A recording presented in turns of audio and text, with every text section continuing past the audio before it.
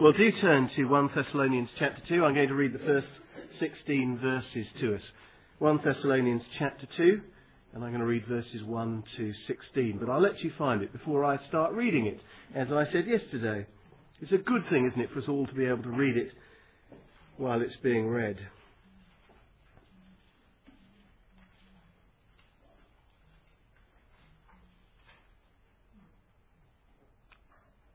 Sounds like the rustling of the leaves has finished. I'll assume you've either given up trying to find it or you're there. But let me read. You know, brothers, that our visit to you was not a failure. We had previously suffered and been insulted in Philippi, as you know. But with the help of our God, we dared to tell you his gospel in spite of strong opposition. For the appeal we make does not spring from error or impure motives, nor are we trying to trick you. On the contrary, we speak as men approved by God to be entrusted with the gospel. We are not trying to please man, but God who tests our hearts. You know, we never used flattery, nor did we put on a mask to cover up greed. God is our witness. We were not looking for praise from man, not from you or anyone else. As apostles of Christ, we could have been a burden to you, but we were gentle among you, like a mother caring for her little children. We loved you so much that we were delighted to share with you not only the gospel of God, but our lives as well, because you had become so dear to us. Surely you remember, brothers, our toil and hardship. We worked night and day in order not to be a burden to anyone while we preached the gospel of God to you. You are witnesses, and so is God, of how holy, righteous and blameless we were among you who believed. For you know that we dealt with each of you as a father deals with his children, encouraging, comforting and urging you to live lives worthy of God, who calls you into his kingdom and glory. And we also thank God continually because when you received the word of God, which you heard from us, you accepted it not as the word of men, but as it actually is, the word of God, which is at work in you who believe.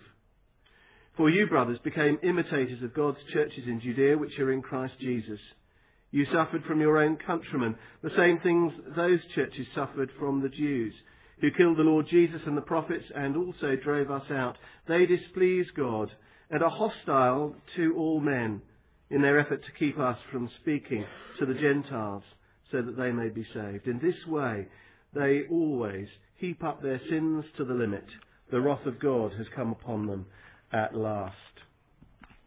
Well, there can't be much doubt, can there, that the run-up to the next general election has begun. Even though, from his own mouth now, Gordon Brown confessed that he was going to call a general election last autumn, and he regrets the kind of uncertainties that it caused that he didn't. We are in the run-up to the next general election. It may be 2 years away, I suppose, and therefore Peter Snow can be put in his box for another 24 months or so before he gets let out again. And the party political broadcasts don't need to be recorded yet, but the run-up to the election has begun. And you can see that now pretty well every time at the dispatch box in the House of Commons comes PMQs, Prime Minister's Question Time. Now, I'm one of those rather sad individuals that quite likes watching Prime Minister's Question Time, and I quite often go on to the number 10 Downing Street website where you can watch them. All of them, for years back, they're all there, and if you're a sad individual who can't sleep at night, there you can go and log on to the 10 Downing Street website and watch them. One thing that's been fascinating over the last few months, ever since, in fact, Gordon Brown didn't call the election last autumn, one thing that's been noticeable is how every time David Cameron gets to his feet and asks a question, what's going on is clear. There's no mention really now of policies or of achievements or manifestos. It's a calculated attack on the person. Cameron goes for Mr. Brown. So he quotes from Gordon Brown's book called Courage, and Cameron uses words like bottled it and phony. They're his favourite words to describe Mr. Brown. And why does he do it? Well, I take it he does it because if you can discredit the leader, you can discredit what he stands for. If you can undermine the person, you can undermine their policy. And that's what Mr. Cameron, whatever your political inclinations are, that seems to me to be what's going on. And there is nothing new in such tactics. Nothing new in trying to discredit a message by discrediting the messenger. Because that seems to be what's going on in 1 Thessalonians chapter 2. Now, yesterday we learned that Paul had been the founding missionary. He was the evangelist who had gone to Thessalonica. Paul had been there, well, some scholars say 3 Sabbaths. Roger Carswell says considerably longer. You can go with whoever you think. But whatever, it certainly wasn't the length of campaign that Paul was in Ephesus for. There's no sense in which I think that he was there for as long as he was in those cities like Ephesus and Corinth. Paul had been hounded out of town. But Timothy has just come from visiting Thessalonica and brought the good news that the Thessalonians are going on well. They're real Christians. And we saw yesterday the genuine hallmarks of authenticity that were stamped upon the Thessalonians. They've started out the right way. They were indeed the genuine article, the real deal, because of the way the gospel came to them, the way the gospel was received by them, and now the way the gospel was ringing out from them. And so Paul can give thanks to God for them. And you'll notice in verse 13 he's going to go back and give thanks to God for them. But in verses 1 to 12, sandwiched in between Paul giving thanks and why he gives thanks, Paul interrupts that section about the Thessalonians to speak about himself. Paul tells the Thessalonians about his own ministry while there. And I take it is because mud is being slung at Paul. Reading between the lines, as it were, listening to one side of the telephone conversation. Have you ever done that? You hear your wife on the phone and you're trying to work out, now, who is it she's talking to? And then you work that out and then and you can work out what the other person's saying from the half of the conversation you can hear. And it appears from the way Paul defends his ministry, or speaks of his ministry in verses 1 to 12, that there are people in Thessalonica who are trying to discredit Paul. Slinging mud at Paul so that the Christians in Thessalonica would doubt the reality of the message that they've heard. You see, if Paul can be discredited, then perhaps the message he preached can be discredited. If Paul can be undermined, then perhaps the gospel the Thessalonians heard can be undermined, and the Thessalonians knocked off course. Most commentators agree that that's likely to be the explanation for the amount of space Paul gives in verses 1 to 12 for the defence of his ministry. You see, the opposition party, are they suggesting you can't trust what you heard because you can't trust Paul? When I was doing my first job in Basingstoke, I couldn't go to one of those posh garages. I was poor as a church mouse. I couldn't go to a posh garage. There was a little man who had his own garage business under the railway arches in Basingstoke. And I had a car that cost about 3 6pence. It shows how old I am, that it was measured in pounds, shillings and pence. But I had a clapped-out car, and to keep it on the road, I took it to this guy. One time after I'd taken my car to have it serviced by him, I saw in the local paper that this man and his garage had been closed down and he'd been sent to prison for fraud.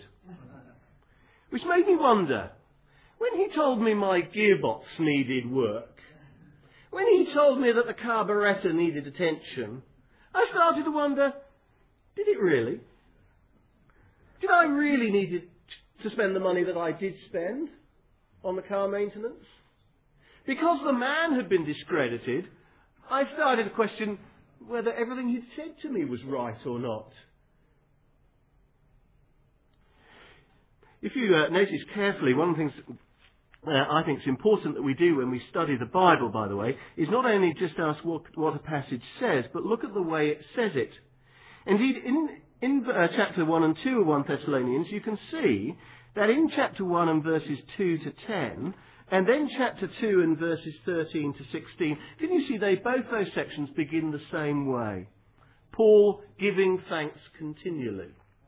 And can you notice that then Paul gives reasons why he gives thanks to God for the Thessalonians? But deliberately, sandwiched in between that in verses 1 to 12, Paul speaks about his own ministry. Now, Paul could have structured the material, chapter 2, verses 2 to 10. his thanksgiving and the reason for it. And then he could have put chapter 2, verses 13 to 16, thanksgiving and the reason for it. He could have put that all together as one section of thanksgiving and why Paul is thankful to God for the way the Thessalonians have responded to the gospel. Why sandwich in the middle chapter 2 and verses 1 to 12? I take it is because Paul wants us to see that the message that Paul preached and he, the minister, are inextricably linked. That you can't drive a wedge between the message that's preached and the one who preached it. And so that's why Paul is reminding them of his ministry. And notice it is a reminder. Paul isn't giving them new information in verses 1 to 12. So notice verse 2, as you know. Or verse 5, you know. Or verse 9, surely you remember. Or verse 10, you are witnesses. Or verse 11, for you know. You can't get away from it. Paul is reminding them of what they already know, reminding them of his ministry. And he first is reminding them of the integrity of the gospel minister. The integrity of the gospel minister. His opening statement comes in verse 1. You know, my brothers, that our visit to you was not a failure. His visit to them was not a failure, or empty, or valueless, or vacuous, it could be translated. I suppose we might say his visit was not a waste of time. Perhaps the Thessalonian Gazette had been running the smear campaign. Maybe the banner headlines have been Mission Imposter. Paul shown to be a charlatan. Whereas Paul is saying, no, his visit wasn't a failure. Don't believe what they're saying. And it's an important point Paul's making. Our visit to you was not a failure. If you're an evangelist, you must have had people coming up to you and saying, how did it go in that mission? How did it go? It's a great way to respond, isn't it? It wasn't a failure. It wasn't a failure. That's how Paul puts it. In other words, notice there is no mention of numbers. It wasn't a failure. Why wasn't it a failure? Well, because in chapter 1, there has been authentic response to the message that's been preached. And when anyone turns to the living God, with the authentic marks of faith that we've seen in chapter 1, then that evangelism, not a failure. Is there a danger that we get too sucked into and too bound by numbers? I think that's always the evangelist's danger. Because as I said yesterday, the danger is that the evangelist will think that everyone else will value their ministry by the numbers that respond. But actually, ministry is not a failure when there's just some who are showing the hallmarks of real faith. Paul's ministry was not a failure. But 4 things I want you to notice about the integrity of this non-failed ministry, this non-failed campaign in Thessalonica. Here's the first. I want you to notice with me Paul's ongoing suffering. There's going to be some overlap with the things that Roger said last night here, but that's just the way it goes. If Paul says the similar things in 2 Corinthians to 1 Thessalonians, well, that's probably what we need to hear then. Paul's ongoing suffering. Notice verse 2. We had previously suffered and been insulted in Philippi, as you know, but with the help of our God, we dared to tell you the gospel in spite of strong opposition. In Acts 17, we discover Paul came to Thessalonica. But he came from, Acts chapter 16, from Philippi. And there in Philippi, Paul had been put in prison merely for releasing a slave girl from demon possession. There Paul had been requested, to put it mildly, to leave the city. But what does Paul do when he has been hounded out of Philippi? Does he take a well-earned sabbatical rest? Does he take a few weeks' holiday to lick his wounds? Escape to a retreat centre to get out of the heat of gospel battle? No, nothing of the sort. It's not surprising if you'd read Acts so far, because after all, in Acts 14, Paul had been left for dead outside a city and just gets back up and goes back into the city to preach. Paul sticks at gospel ministry, sticks at evangelism, despite the immense personal cost to him. It's what we heard last night, isn't it? From 2 Thessalonians. Paul continues his ministry from Philippi. That's where he had previously suffered. That's where he'd been previously insulted. He continues and goes to Thessalonica. And even when in Thessalonica, despite the fact the inevitable persecution begins when he gets there, does he jack it in after one Sabbath? Far from it. Paul sticks at preaching the gospel in Thessalonica until he's hounded out of that city too. And I think the point Paul's making in verse 2 is if Paul was a fraud, would he have carried on preaching the gospel in the face of such severe opposition? In other words, continuing despite opposition is a hallmark of integrity. The charlatan doesn't do that. The impostor would leg it when personal trouble comes along. In other words, you can tell authentic ministry by the way it keeps going under opposition. The old saying's true, when the going gets tough, the tough keep going, or the real keep going. We should expect to see that in Christian ministry, in our corporate and personal evangelistic work. Now, I know Pete knows this couple well, but when I was working in a church in London, we supported a couple who were working with the navigators in Nigeria. They were seeking to put Bible training materials into the hands of local Nigerians.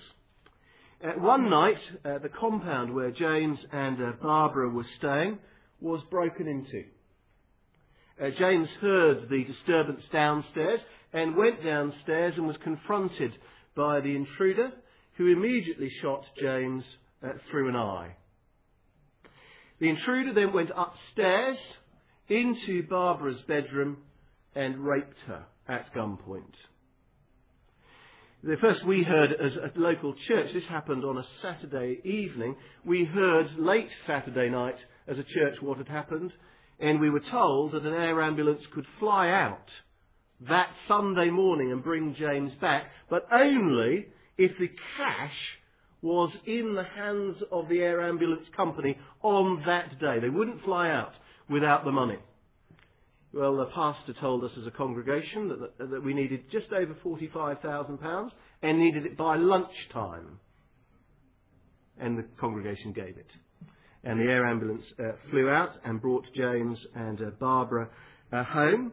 James, I've lost count of the number. I think it's 11 operations that James has had to rebuild his face. They've taken bone from his hip and then taken that and reconstructed his eye socket and his cheekbone. I saw Barbara about 5 weeks ago down in the south. And I said, how's James doing at the moment? She said, well, his memory's not as good as it used to be. But he's actually back in Nigeria at the moment doing some gospel work there. That's the mark of genuineness, isn't it? You get shot through the face, your wife gets raped, and you go back and stick at gospel work. That's a hallmark of authenticity. Now, the opposition that Roger has self-confessed that he has experienced is tame compared to that. There is a whole load of difference between a fist in the face and a bullet in the face. But opposition does come our way. I think the worst I've personally experienced was preaching evangelistically at a wedding. You may have had this experience. The couple who were both Christians, they got loads of non-Christian relatives there, and they said, you will sock them the gospel in the talk, won't you? There is no, let me say, if you're a young person about to get married and you put pressure on the evangelist, something rotten like that. The couple were expecting 50 relatives to be converted through one sermon. There I was, I preached the gospel as well as I could at the wedding. And in the line-up afterwards, the bride's mother just stood there. I put out my hand, and she put her hands behind her back. I couldn't believe it. I said, it was a great service, wasn't it? She said, no. That was the worst thing I've ever heard. I brought up my daughter to believe the complete opposite of what you said in that service. I am embarrassed at that service, and I wish you'd never come. That was the wedding line-up. I quickly moved on to the groom's parents, hoping for something better. The opposition, I suppose, that you and I have had is tame so far. Though let me say, I've told my children to expect me to go to prison before the end of my ministry. Now, I'm not a prophet. I don't know what the future holds in this country. It would be a great surprise to me if things continue as they have over the last 10 to 20 years, that in this country, you who are young and starting out in your evangelistic ministry, it'd be a great surprise to me if you guys don't suffer a whole load more than people like Roger and I have. And that some of you may go to prison. I told our children to expect me to go to prison just so that they grow up with some realism. That evangelists suffer and are opposed. And a mark of your integrity, a mark of your genuineness is that when you're opposed, by the help of God, you are picked up and keep going. You're picked up and stick at it. So what keeps someone doing that? What kept Paul doing it? Was it because Paul was a macho Indiana Jones kind of hero? The superhero who just is never put down? Is he the kind of Clark Kent who just has that kind of raw, I'm going to do it? No. Notice, secondly, not just Paul's ongoing ministry in the face of suffering, but secondly, his transparent motives. Verse 3 to 6. His transparent motives. You see, it seems that the smear campaign against Paul was making out that his ministry was for what he got out of it. It does appear that there were first century travelling preachers, not Christians, but speakers who went around for their own gain. Freelancers who toured the circuit, speaking, social clubs, giving after dinner talks. Almost like some modern comics. Now, to make a living out of that, you've got to please your audience, haven't you? The modern comic doesn't play long if he doesn't entertain or please. Now, Billy Connolly, in his famous tours around the various places he goes, he will not be sustained as the stand-up comic if the audiences don't turn up, if the audiences don't laugh, if the TV programmes aren't well watched, if the DVDs aren't bought. He's got to please the crowd, hasn't he? And the ancient travelling preacher wouldn't make a living if he didn't scratch where his audience itched. But notice verse 3. Paul keeps going because the appeal we make does not spring from error or impure motives, nor are we trying to trick you. And then, on the contrary, verse 4. And twice Paul says, verse 4, we are not trying to please men.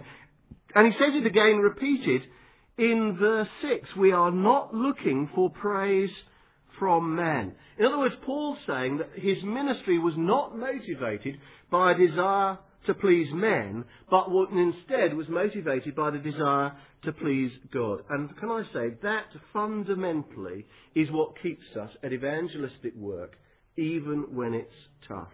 We're not in it for ourselves. Can I say that if we're in it to be thought well of, to be praised, or to be applauded, we will not stick at it long term. Because if that's what motivates us, what happens when the applause stops? What happens when there's no praise? Paul's transparent motives, and it means, of course, he wouldn't change the message or duck the difficult bits of the message because he didn't want to offend people. Because one of the ways you win the praise of men, of course, is by not offending them.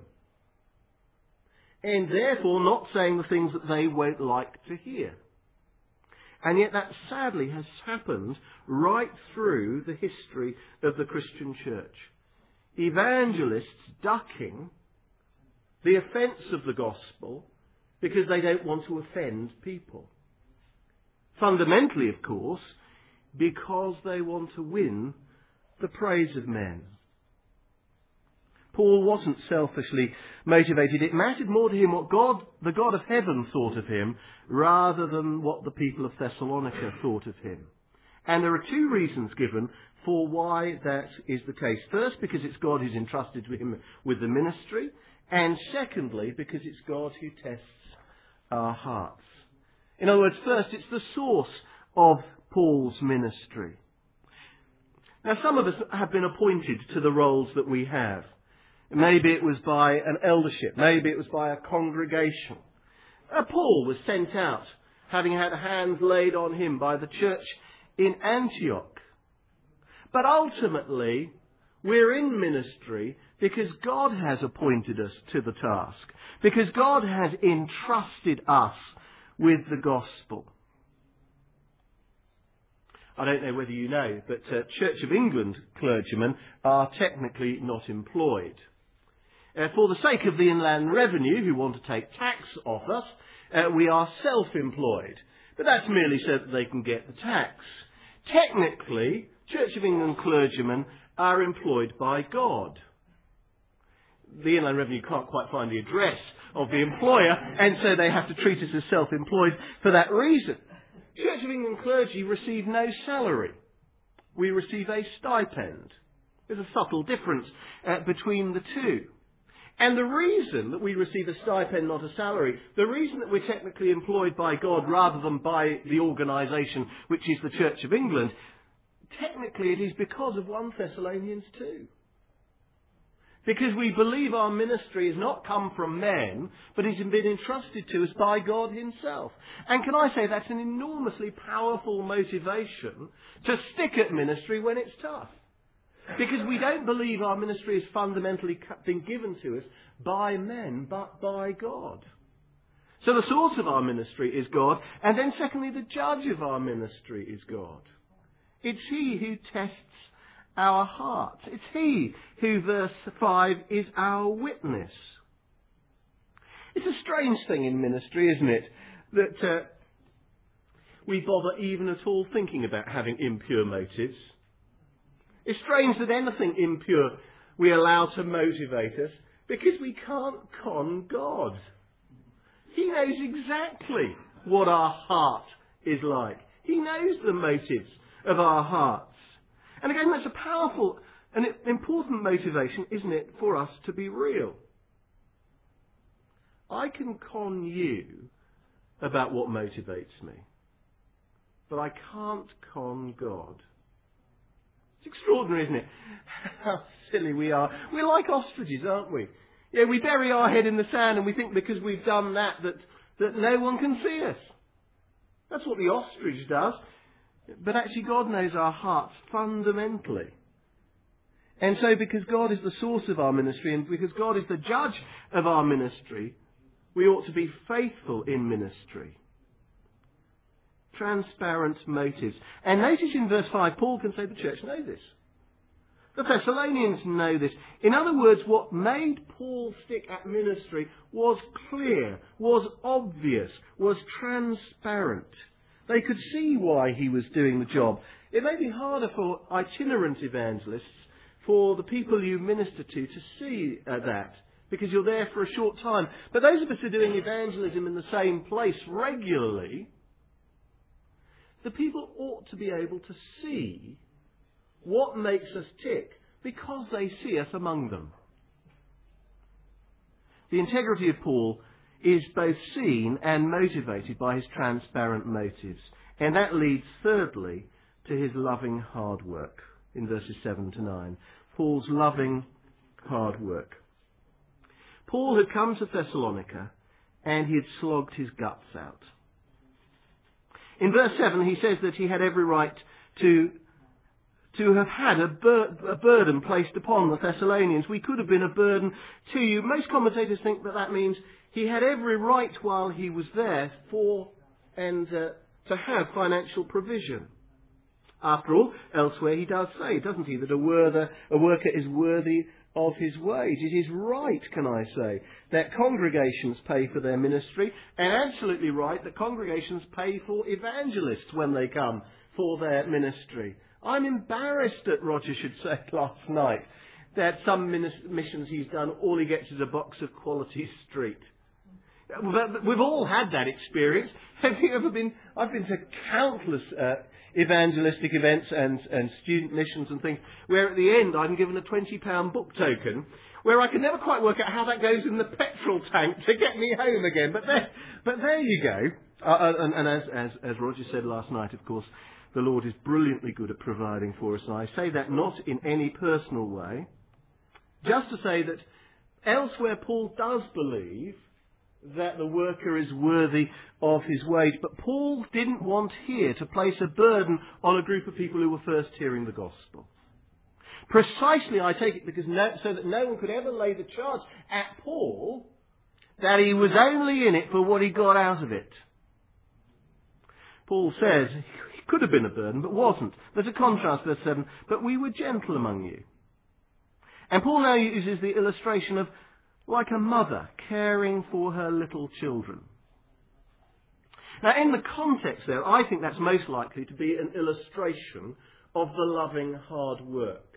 Some commentators argue that Paul uses the illustration of the mother with the children because it's the mother who, as it were, brings into birth a child. And he's speaking of the mother in that kind of terms. It may be that, or it may just be that motherhood itself is hard work.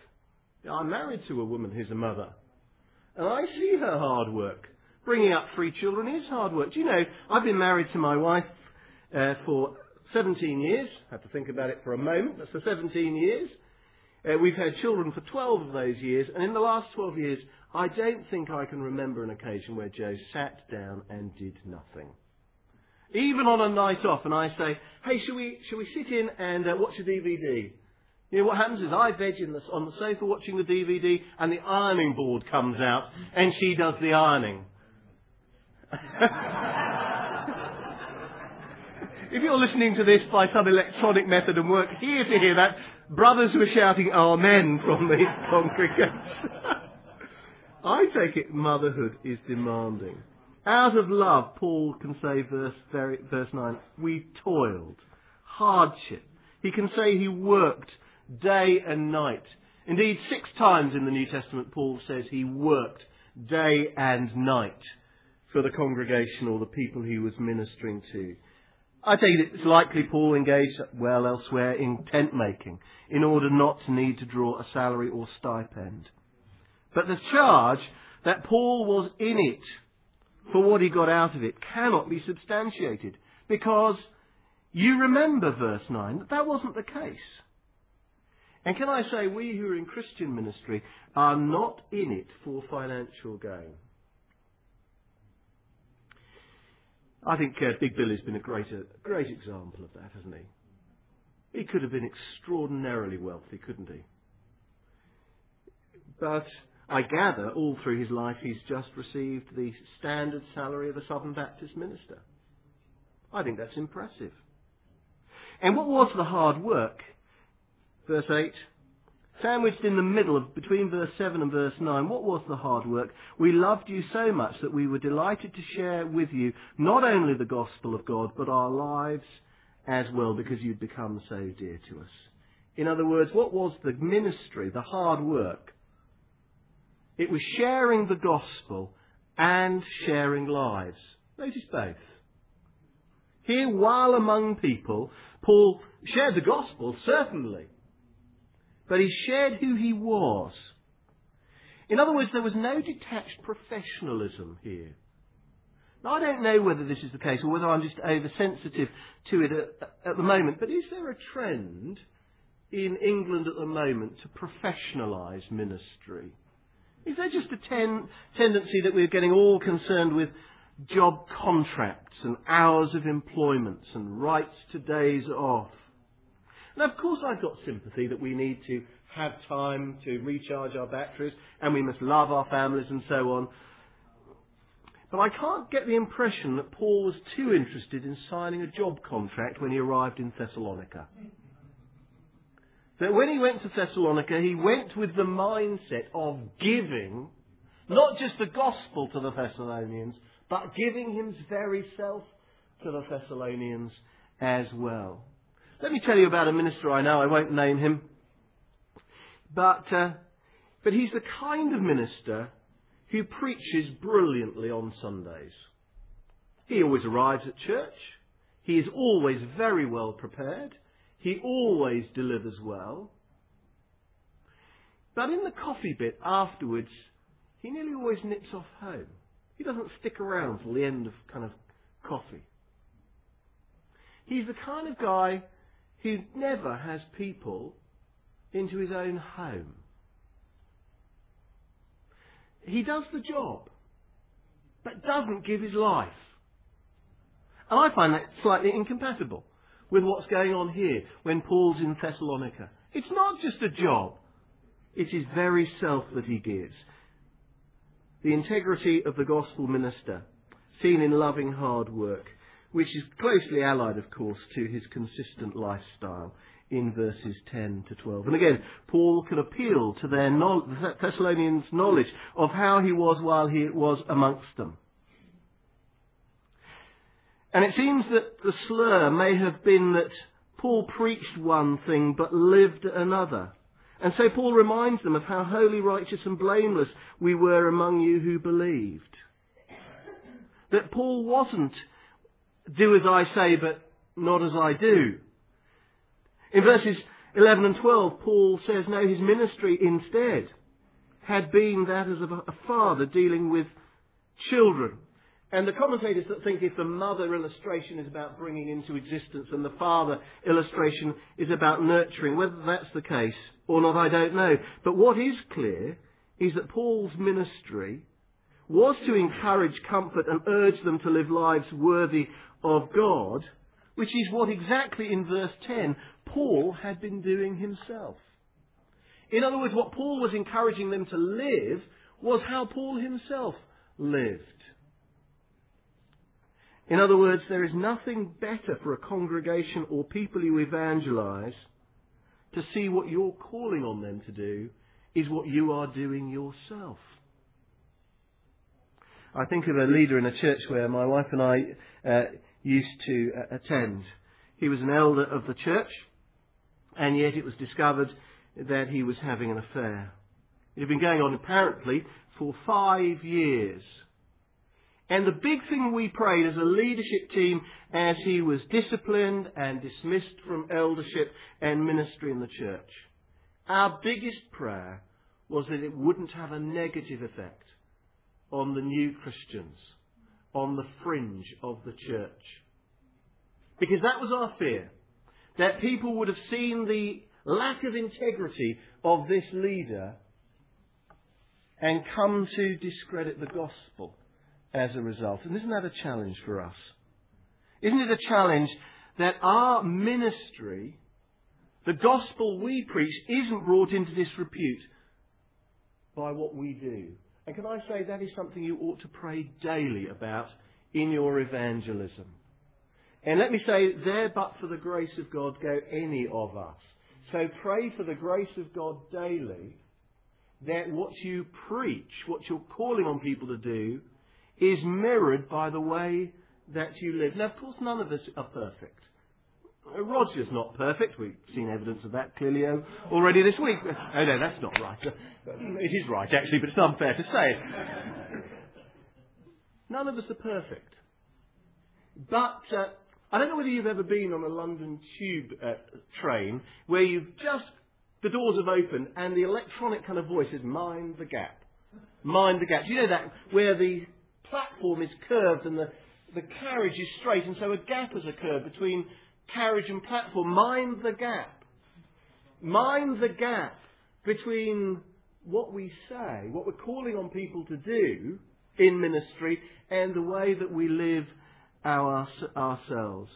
And daily pray, mind the gap. Wouldn't it be a tragedy if our ministry was not just brought to an end, but wouldn't it be a tragedy if the people we had been ministering to gave up on the gospel because of us? And so in these 4 areas, Paul defends the integrity of his ministry. The Christians in Thessalonica can be sure the gospel message and the gospel messenger tie together. But it appears as a second reason that Paul can be sure that his ministry was not in vain. And so he can be sure why the Thessalonians are the real deal. And so, in the midst of this section, where we've seen the integrity of the gospel minister, Paul now returns in verses 13 to 16 to the response of the gospel hearers. The integrity of the gospel minister, and then second, the response of the gospel hearers. And that's very briefly, verses 13 to 16. Notice that Paul gave thanks in chapter 1 and verse 2 and 3. Why? Because of the way the gospel had come and was received by the Thessalonians. Notice again verse 13, and we also thank God continually. That Paul says that now twice in the letter, I think means we ought to be therefore people who are grateful to God every time we see authentic gospel response. But what is the authentic gospel response that leads Paul, verse 13, to give thanks? Why? Because when you received the word of God, which you heard from us, you accepted it not as the word of men, but as it actually is, the word of God, which is at work in you who believe. So Paul highlights their right understanding of God's word. The Thessalonians received the word from Paul as the word of God. That's the hallmark of the right response again. People who hear the proclamation of the gospel as the word of God. They hear words uttered from a human mouth, but they hear it as words coming from God himself. That's our experience as real Christians, isn't it? We hear the word of God through human mouths, but we understand it as the word from God. And let me say, I think that's what as evangelists you'll be praying every time you engage in a piece of evangelism. That when you speak the word, you're praying that your hearers hear it not just as your words, but as God's word. Notice verse 13, the human and the divine, again in tandem. We saw it twice, didn't we? In chapter 1, and we see it twice again here in chapter 2. So the apostles speak, but it's God speaking. I think it's worth just pondering, of course, that is a remarkable thing that Paul is saying. It's easy to gloss over, to skip over. Paul is actually saying that the word of the apostles, the gospel, is the word of God. And by using that little phrase, the word of God, which is used countlessly through the Old Testament to denote the Old Testament scriptures, Paul is saying his word is on a par with the divinely revealed scriptures of the Old Testament. And the Thessalonians have understood it. In other words, you can tell a new believer by the way they react to the human words of the gospel being God's word for the gospel. You see an appetite, you see a hunger, you see a desire to absorb it. Indeed, I am very doubtful when somebody tells me that they are a Christian and they've got no appetite for God's word. They've got no appetite for the apostolic word. That they won't allow the Bible to have authority over them. And many of you will have seen it. Someone has heard the gospel and then they start lapping it up. Maybe evangelists who are itinerant don't get to see that very much. Let me tell you that I think it's almost exactly 3 years ago that Roger came and did a mission in the church that I have the privilege of going to. I think it's 3 years ago, about this time of year. And my wife was asked whether she would run a daytime inquirers group after Roger had left. And Roger came, and this inquirers group was started up. There were 7 or 8 in it. 6 of those became Christians. And they're all now meeting every Wednesday morning to study the Scriptures. They love it. It's a great hallmark of an authentic response. Now, Roger never got to see that because he left after the week. But there they are, going on, absorbing the Scriptures still, hearing the words of the apostle as the word of God. It's evidence that God is at work. And I take it Paul's telling the Thessalonians that you are real. The way they receive the Word of God, and secondly, they have the normal experience of God's people. Notice there's a second because that comes in verse 14. It's likely that when Paul says he gives thanks to God, the first reason is because verse 13b, and the second reason is because verse 14. And what did the Thessalonians do? Well, when they became Christians, they started to suffer for it. But that does not knock them off the word of God from the apostles. For you, brothers, became imitators of God's churches in Judea, which are in Christ Jesus. You suffered from your own countrymen the same things these churches suffered from the Jews.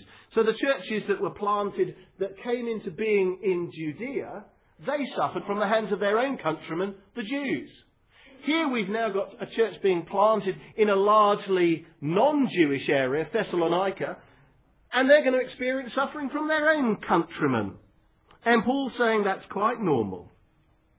Indeed, not only has it happened to churches in Judea, but it happened to the Lord Jesus in verse 15. He was killed. It happened to the prophets, probably Old Testament prophets before them. And also, it happened to us. They drove us out. Suffering is not only normal for the evangelist who speaks the gospel, verse 2, it's normal for those who hear the gospel as well. Stick for the Word of God. Stick with the Word of God. Stick with the apostolic word as the Word of God. And you will be persecuted. Between the responses of the Thessalonians, they accept God's word as God's word, and they experience opposition, but are not knocked off course. And Paul concludes the section by then contrasting the opposers to the gospel. The opposers, whether it's in Thessalonica, the opposers, whether in Judea, the opposers who killed the Lord Jesus, the opposers who are now driving the apostles out. Paul contrasts them with himself. Because notice verse 15, they displeased God. Whereas Paul's ministry was to please him. And then secondly, Paul loved people, whereas the opponents are seeking to stop people hearing the gospel. No wonder Paul concludes, in this way they always heap up their sins to the limit. And putting it in the past tense, I think to make it clear that it is absolutely certain the wrath of God has come upon them at last. So let's draw to a close. I think these verses are a challenge for us to be authentic in our ministry. A challenge for us to be authentic in our ministry. And these verses then, secondly, because they provide a model of what authentic response looks like, provide us with a pattern of what we'll be praying for every time we do evangelism. Pray that we will be the first of those authentic ministers, and pray that our hearers will be like the second, authentic respondees. Let's pray, shall we? Heavenly Father, we do count it an enormous privilege to be entrusted with the gospel message and to be given the ministry that you have given to us. Help us to remember that the source of our ministry is from you. And ultimately, you're the judge of our ministry too. We ask, Heavenly Father, that would motivate us to be people who stick at ministry even when opposed. That it would stimulate us to be people who stick at the right ministry even when tempted to dilute the message or to tamper with it. We pray that it would motivate us to work hard with the people we minister to to bring the gospel to them, but to share our lives. And what, as a loving Father, we're calling on people to live, may be lived by us too. We ask, Heavenly Father, that the people we are amongst may know, because they see in us, may know a gospel minister of integrity, and therefore nothing of us will put them off the message of the gospel.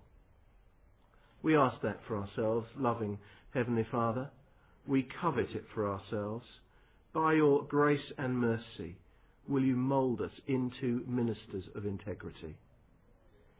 But also, Heavenly Father, in the times when we have the opportunities to bring the gospel to people, we ask that we may understand that when we utter the human words from our lips, that we need our hearers to hear it as your word.